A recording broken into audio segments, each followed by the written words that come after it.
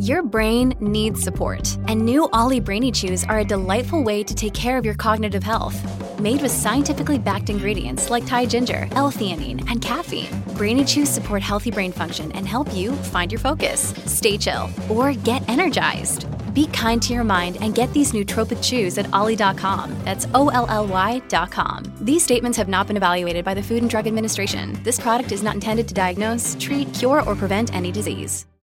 Hello, everybody. This is Marshall Poe. I'm the editor of the New Books Network. NBN listeners like to read books and buy them. So we thought we'd tell you that right now, our friends at Princeton University Press are having a remarkable site-wide sale. You can get 50% off books, including ebooks and audiobooks, with the code 50, F-I-F-T-Y, at checkout until May 31. You can save some real money on Princeton University Press books. I encourage you to go there and check it out. Welcome to the New Books Network. Hello, and welcome to the Mobilities and Methods series. The series is hosted by the New Books Network in association with the Mobilities and Methods Lab at the University of Illinois at Chicago. I'm your host, Aliza Arıcan. Today, I'm joined by Andrew Brandel, Associate Instructional Professor of the Social Sciences at the University of Chicago. We'll be talking about his book, Moving Words, Literature, Memory, and Migration in Berlin, published recently by the University of Toronto Press. Thank you very much, Andrew, for joining us today. Thank you so much. It's really exciting to be here and talk about this. Yeah, we're very excited too. And we usually begin our episodes by getting to know our guests a little bit. So I'll ask you to tell us a little bit about yourself. And I'm especially curious about how you came to think between anthropology and literature and how you came to this book. Yeah. So that's kind of a roundabout story, as I think it is for many people. This is a book that grew out of a pretty different project. As an undergraduate, I got really interested in German philosophy, and I wanted to propose a research project that would let me look into the history of German philosophy from an anthropological point of view, which is an unusual project to pitch for a PhD in anthropology. And I was especially interested in the influence of books from India, in Sanskrit in particular, that came to Germany in the 19th century and played this hugely important role in shaping particularly romantic philosophy, but a lot of traditions. So I arrived in Germany for the first time to do field work or to do really archival research, but I found myself hanging out more and more in these independent antiquarian bookshops, and which I found were still carrying copies of Sanskrit texts, often in translation, but sometimes in original. And I started to get really enamored with the whole sort of culture of these independent bookshops.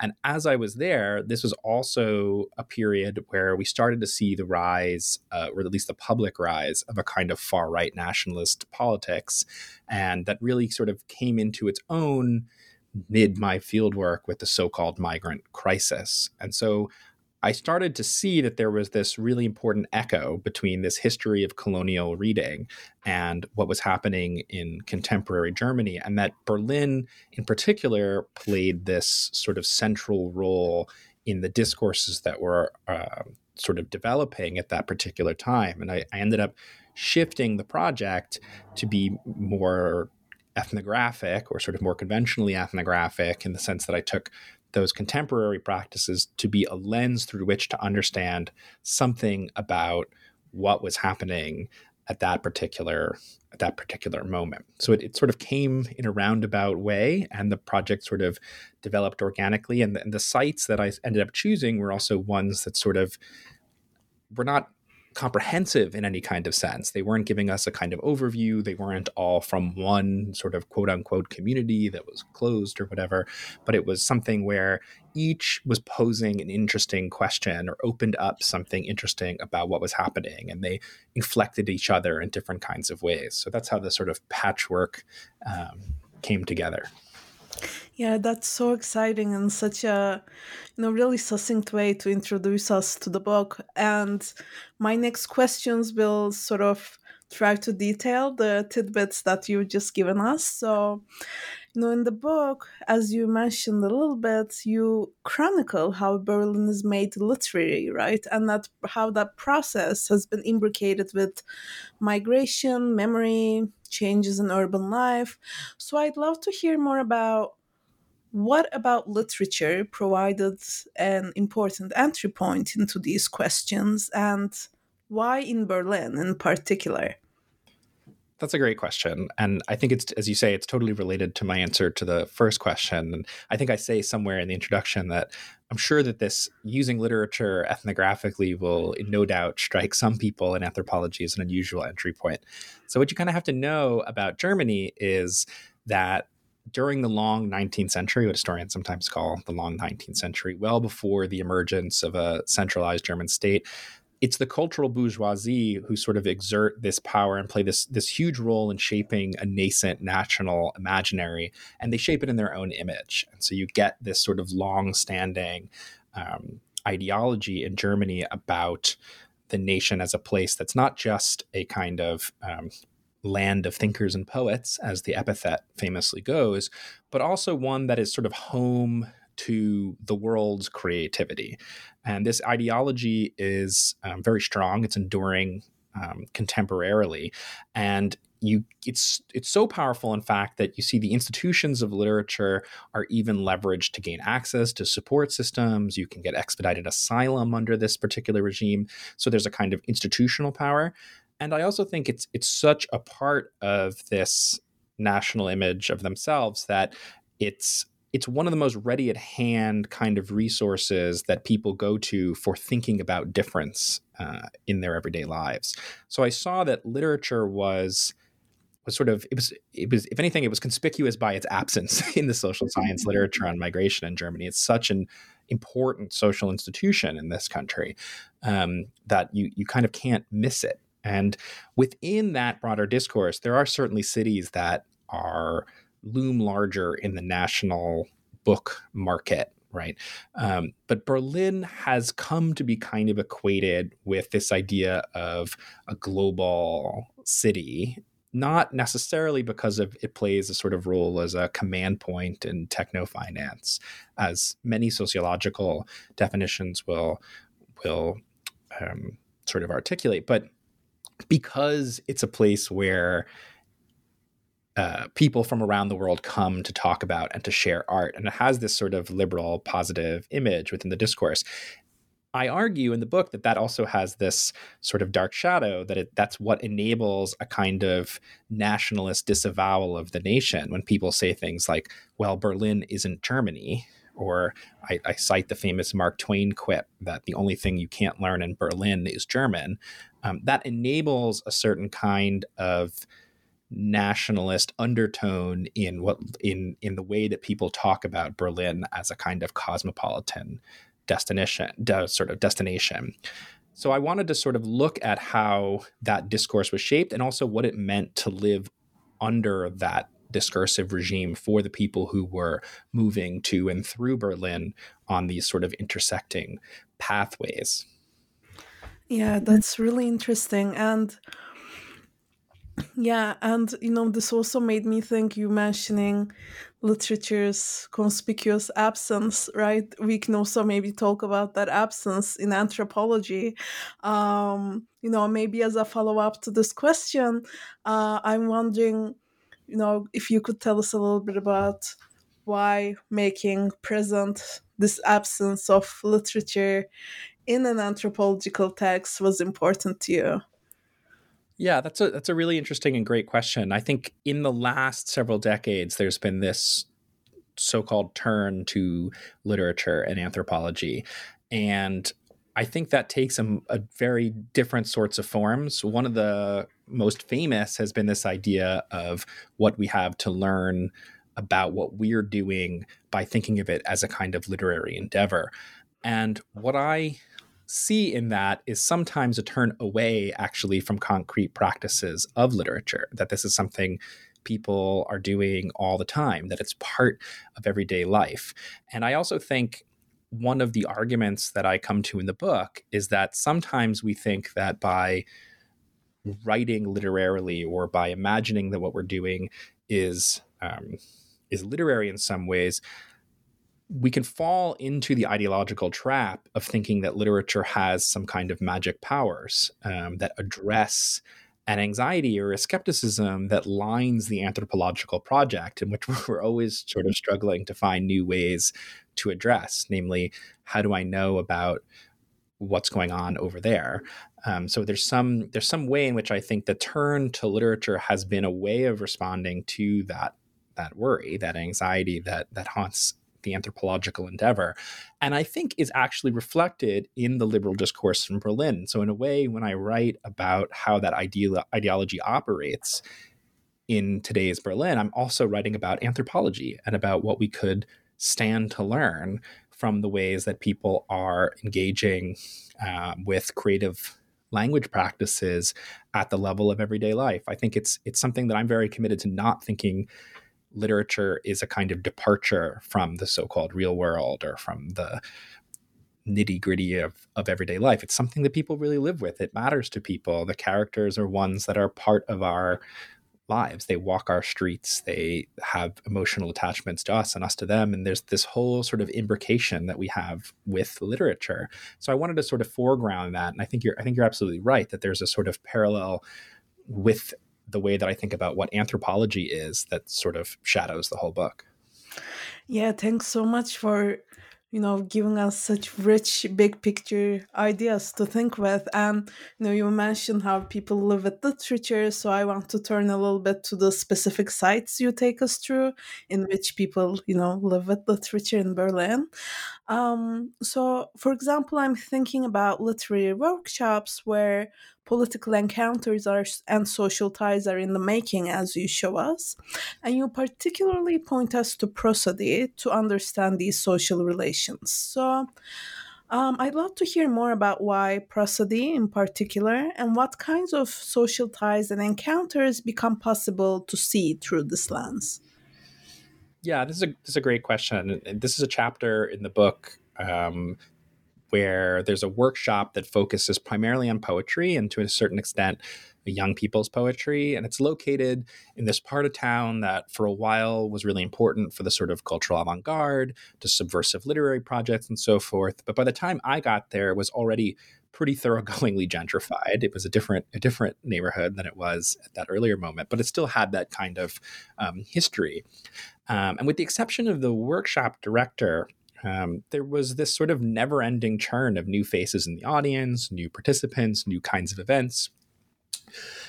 And now when you read the sort of classic texts of social theory, you hear a lot about how important the circulation of literature was under print capitalism to the establishment and maintenance of these kind of vast social formations like the nation, and that are characterized usually by different kinds of stranger sociality. The fact that books can move through the world so far and so vast, or newspapers for that matter, means that we can be brought into a kind of sociality by our mere attention, to use Michael Warner's famous formulation about this.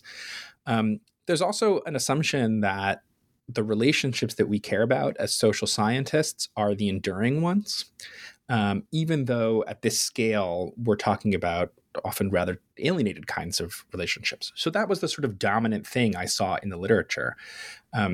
Very often, the more fleeting, the sort of less enduring relationships are either treated as kind of degenerate forms of more enduring ones, and are often associated with oral literary practice as opposed to written literature. This idea that literacy is sort of more enduring and is sort of tied to these sort of long-standing but alienated social relationships, whereas orality and the face-to-face, that sort of stuff, was more fleeting and then less sort of interest. So that's a long sort of background to say that what I was looking for was a vocabulary that would allow me to take these lessons seriously from social theory, but to show how these other kinds of social ties were intersecting them, namely the concrete face-to-face sorts of encounters that were fleeting and that were mediated by literature, and that these weren't any less worthy of study than the more enduring ones. So what happened was actually that a close friend of mine suggested that prosody, a term that I'm sort of borrowing from poetics, would be really apt because it captures something about the way that these different tempos and rhythms and stresses within social life are woven together. And I wanted a way to capture the fact that, not to deny that those alienated relations happen or that those large scale circulations happen, but also to bring into the story these face-to-face kinds of things that people are sharing literature. People were really committed to the idea that being together and present to hear poetry being read did something somewhat different than other experiences of literature. And so prosody was my sort of way of speaking to that heterogeneous quality of sociality within this particular workshop. Yeah, that's so interesting. And it made me think about another part of the book that centers on literary tours, which are informed by Walter Benjamin's flaneur. And yeah, I was thinking about how, walking becomes a way to again challenge these binaries between what's fleeting and what's permanent. And you especially show us how memory is made and remade in Berlin through this medium, right? And yeah, I was wondering if you could talk to us about moving on foot and what about that activity and returning to particular urban spaces do to constitute a grammar of memory. That's a great question. So this is a group of artists that appear in this chapter who, as you say, are inspired by people like Walter Benjamin and Franz Hessel, and who are interested in this figure, the flaneur, that is maybe well known to students of social science now as a kind of major icon of social theory. And what this group did was they created a magazine that was invested in the idea that walking was itself a kind of literary practice. It was a way of recovering these traces of life, one city street at a time. And based on the work that they did in this magazine, they also created this walking tour, which is actually how I got involved with this particular group. And what I think is really interesting about this idea that there's a literary way of walking the street is one, this point that you raised that it sort of troubles those old binaries that we have, right? That literature is this sort of thing, but not this sort of thing.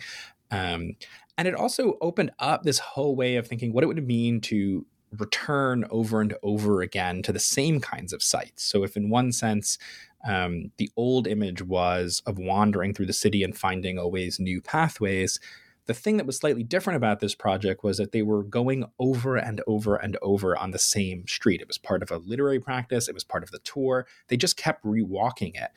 And I connect that to this idea about cliché, which has had this important history in the way that people think about memory culture in Germany ever since at least Hannah Arendt. And I try to suggest that maybe there's something more going on with cliche or with returning over and over to the same place where something actually quite new can appear. It's not as if rewalking a street or returning to some kind of language is just a matter of reproducing exactly the same thing, but actually it's the kind of thing where newness can yet emerge. And in a context where memory culture is so weighted down by the standing discourse, where there's so little space to think differently about memory, and particularly memories of violence. We're seeing this sort of return again and again in contemporary discourse.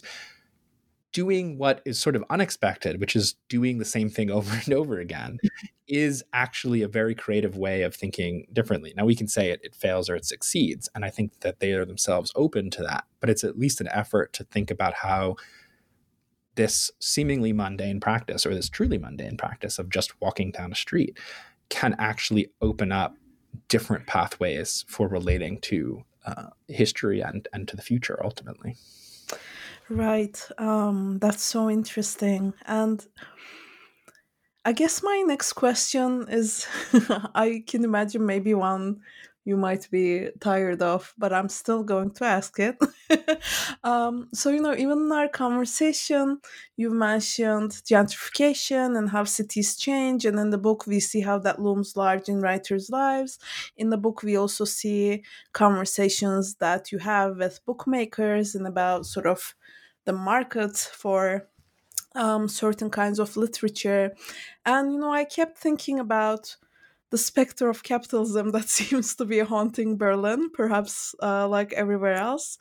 And, while I was reading the book, have to admit I was enticed to think that what makes Berlin literary in the first place seems to be slowly melting in the air, but you in the book interfere and encourage your reader to think in a different direction. You encourage us to think about the frictions in capitalism that still move literary lives. So, yeah, I'd love to hear more about what was at stake for you in making this broader gesture throughout the book.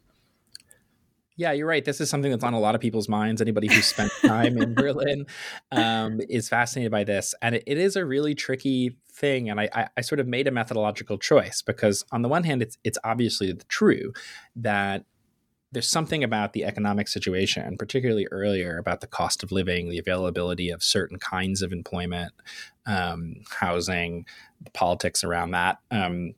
That was and is one of the main reasons it was possible for people to pursue a literary life in Berlin.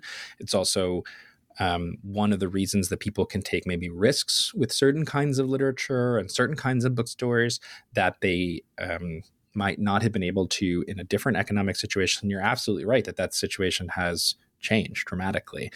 It's changed maybe at a different rate and at a different sort of quality than in other cities, but it is changing, and housing remains a major political contestation zone, and cost of living remains very precarious. But what I wanted to leave open was this idea that so many people were articulating to me, that there's something about this that shows that capital had not yet exhausted all possibilities of social experience, and that there were other possibilities. Now, I think no one was under the delusion that they lived outside of capital. I don't think, that I'm not arguing that anybody was making a kind of naive claim about the fact that their business was somehow not part of capital system, or that capital wasn't totalizing. But as you, I think, rightly say, they were sort of invested in an idea that there was at least space for friction and space for other kinds of possibilities. One of the things that most or many of the people that I worked with talked about was the fact of certain kinds of legal regulations that intervene in the market that are slightly different than in comparable markets, although not necessarily the EU, but you have the fixed pricing system, which I think many people feel is very important for the way that the market functions. Pretty large state and national investment in subsidizing the cost of literary projects. Those kinds of things allow for the commodity to exist in a slightly different way than in other commodities. Again, I don't think anybody thinks that means it's not a commodity or that it isn't having that life, but it means that there are certain possibilities for it. And my point here is as a scholar of this sort of situation, is not to evaluate their claims. I'm not trying to say, look how successful these folks have been in resisting capital. I'm not even sure that the people that I work with would say that, but rather to show that this was a major part of how people thought about and talked about different policies and different possibilities for themselves. And I take a lot of different sort of cases, people who are making books, people who are selling books, in order to show that there was another kind of sociality to those rhythms that is important for us to take seriously, in addition to the I think justified critiques about the totalizing nature of capital and encroachment and condensation of the market and all those kinds of forces that we see in all over the world, of course. But I wanted to leave some room for thinking in multiple ways about this without falling into those usual stories. Yeah, and I really appreciated that room. It really comes across nicely in the book. Also, because I have the privilege of hosting this episode, I'll get to ask you about perhaps one of my favorite chapters, which was on translatability and political exile. So, can you tell us about the political weight of translatability for exilic writers and poets? And what are the possibilities and impossibilities that come with translation in exile? Yeah, this is a really tricky and important question to me. I think this chapter is definitely a sort of pivot point or a kind of hinge for a lot of different things. I mentioned a little earlier to one of the earlier questions about how literature can be and is so often leveraged to facilitate the migratory regime. And one of the requirements or the prerequisites of so-called welcome under that regime is that writers have to make themselves legible in certain ways to the expectations and the scripts of European discourse. In other words, their work has to be made equivalent or exchangeable with European examples of literature, and yet at the same time bear the traces of that difference in exactly ways that the European markets can anticipate.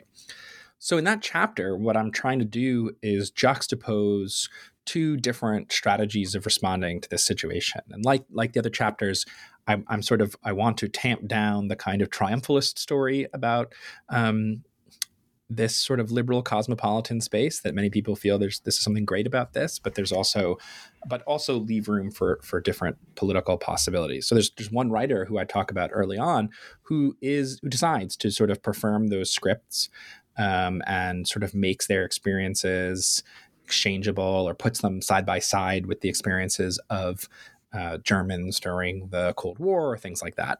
And there are also those who refuse. And in the case of the poet whose life and whose experiences I talk about the most in that chapter and who I know pretty well, she's kind of unwilling to accept those terms. And there are real concrete sort of consequences of that, right? It means losing access to various kinds of funds, losing supports. It means people come with translations that she saw as unsatisfactory and that she just was not willing to accept for herself. It means being cut off in various kinds of ways from different social possibilities. And so it's choosing to sort of remain unknown and to sort of bear that is a deeply political choice, right? I think this is not a story of what a certain kind of social science might call a failure to acclimate or something like that. This is a political gesture, a sort of refusal of what I think of as a kind of masculine desire to know and to say, no, I'd rather I'd rather sort of remain unknown. And for a writer, that's a particularly kind of cut, right? It is a kind of wounding experience for her, and she's had these very troubling experiences with people who are offering liberal forms of help and welcome that are themselves can be quite violent. And what I wanted to sort of show was that these are not to evaluate different strategies, but to show that there are different ways in which somebody might respond to this ostensive welcome and that carry very serious, sometimes life and death kind of consequences for their lives and what is possible for them, and to say nothing of the consequences for their writing.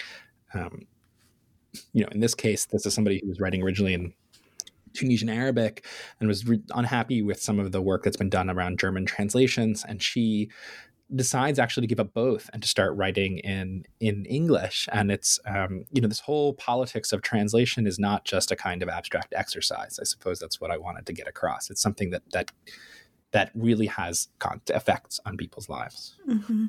Absolutely. And I think it's really interesting to see, translation as not just this, beautiful bridge that brings together, different languages and forms of art, but, is indeed political and at times something people choose to refuse. So I think this explains why I really enjoyed this chapter.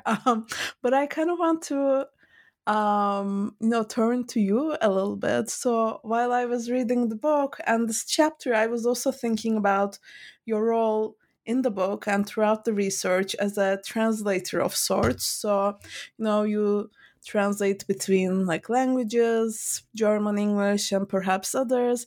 But I also saw you as someone translating between genres in a way, especially as someone who's perhaps making legible literature as a practice to ethnographers and anthropologists. So I'd love to learn more about whether you consider translation as part of your methodological toolkit, or perhaps you also considered refusal of translation throughout your process. Yeah, it's a fabulous question, and I think I have very complicated relationship to this, as you can imagine, based on my experience working with so many folks. Certainly, at some level, it is right. Of course, I am involved in all kinds of translation. I don't consider myself particularly good at it.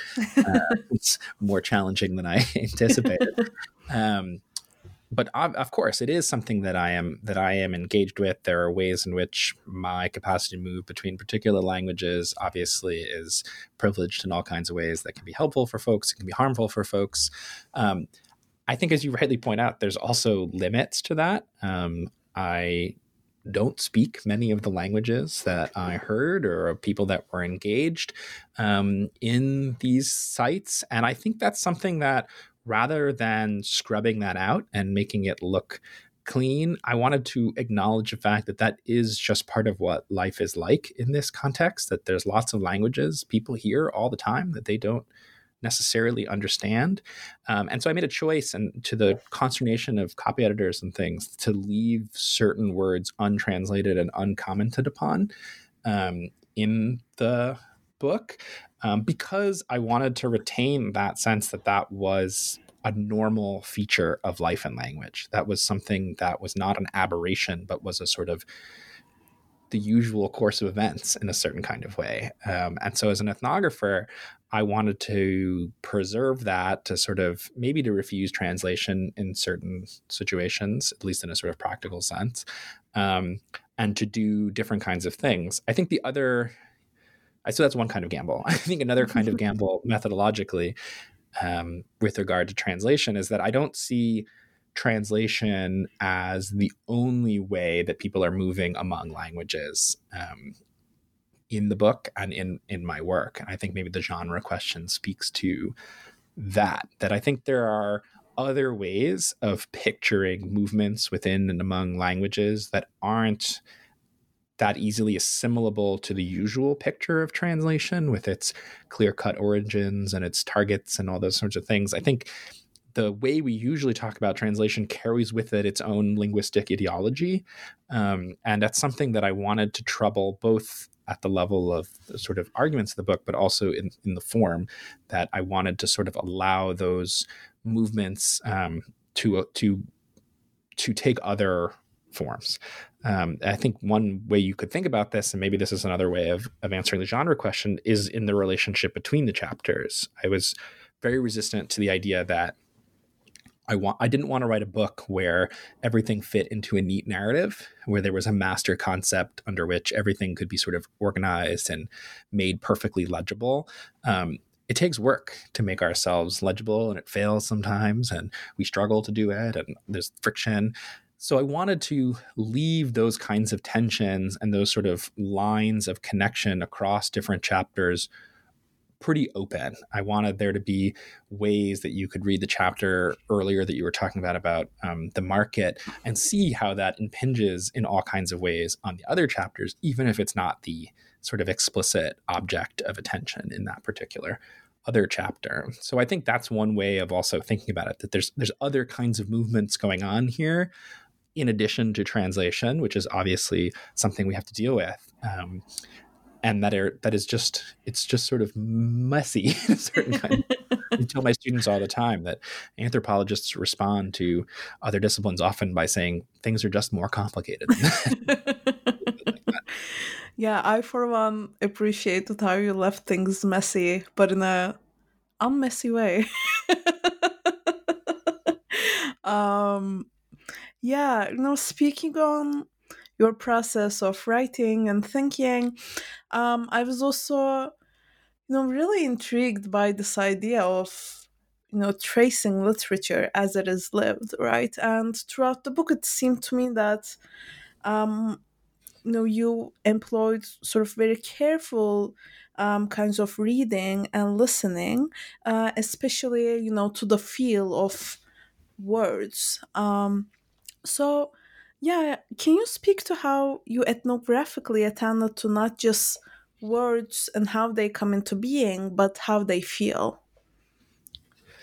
Yeah, so this is a lesson that I take myself to have learned from this Berlin-based writer Yoko Tawada, who's I think becoming quite popular these days, about being attentive not just to the way that we usually take ourselves to be understanding or meaning words, which is like by definitions or other things like that.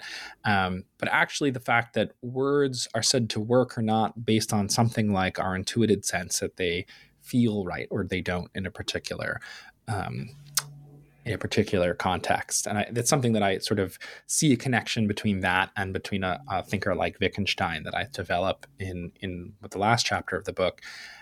It also comes along with this idea that language is doing many different things in any particular sort of situation. It certainly communicates, but it is also itself something like an experience. It's something that we experience bodily.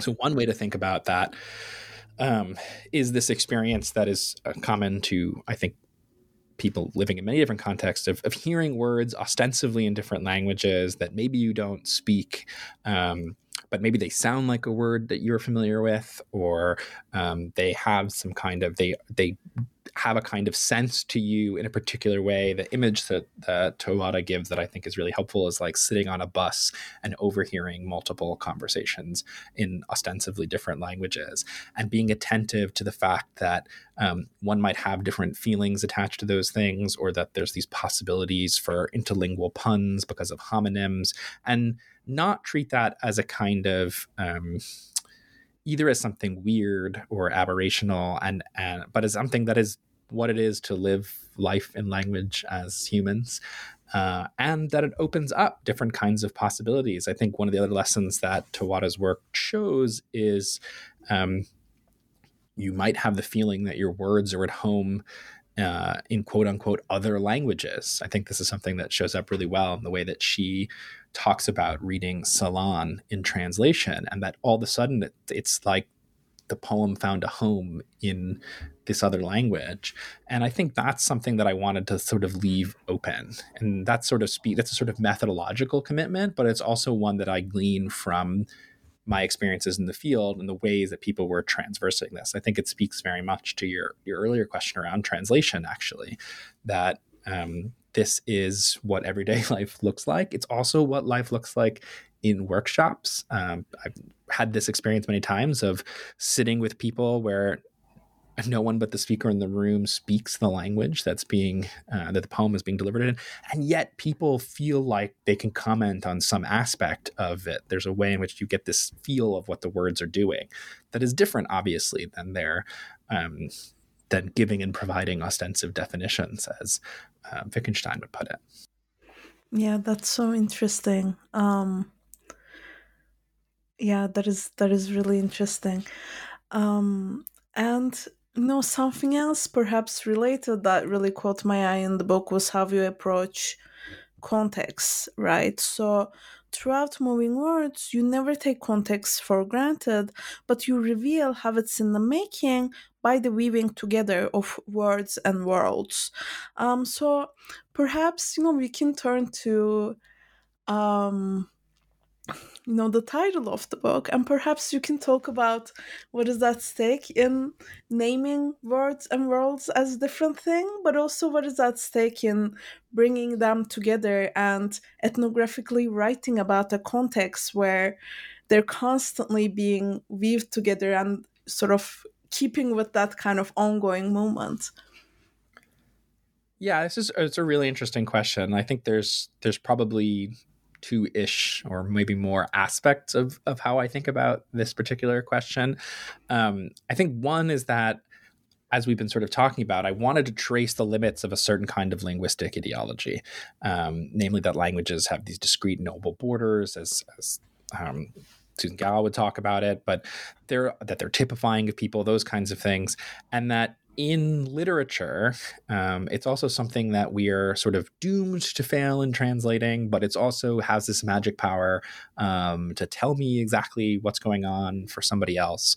And I wanted to challenge all those kinds of suppositions, not least of which was this sort of binary opposition between the literary world and the quote unquote real world, or between words and world. This idea that there's this gap and that our words are either normally inadequate to the world, and so we need literature to get a better handle on reality. That's one sort of claim that I would contest. And I think context plays a key role in this. The way that I sort of think about context is it's not as if context is a sort of rigid frame that other stuff, social action is happening within, but that it's being built, as you brought out in the question, it's sort of being woven in every particular instance. There's a passage that I cite from a philosopher who's been very influential to me in this, thinking about this, that it's not as if when I learn to use words, I'm in this particular context and then I'm just doomed because that context may never recur and I can never use them. Of course, that's not how we use language. We're able to project words into future situations, but we don't do that by simply reproducing the context. There's an exploratory quality of the way that we always live in language, not when we're just doing things that are marked as literary. There's a sort of open capacity. Now, that might mean that it fails, that our attempt to project a word into this context doesn't work. It doesn't feel right, to go back to your earlier question. But it is also the kind of thing where when it works, something has changed, something new has sort of emerged with it. It transforms the word in a basic kind of way. So that's one sort of way of responding to the context question. I think is also the second one is this kind of methodological commitment that I make not to start with the definition of literature. I think one question that I got a lot when I was in graduate school and subsequently is, okay, great, it's a book about the ethnography of literature. Well, which literature? What counts as literature? What doesn't count as literature? What are you interested in? Give us a definition so we know who you're surveying, kind of thing. At least a kind of definition that could be given a propositional form. And that's something I resist pretty wholeheartedly. I think of ethnography as something where you have to go looking. You have to look into particular expressive contexts. So as a sort of commitment, I wanted to go see how people were using those terms. When do you call something literature? When do you not call something literature?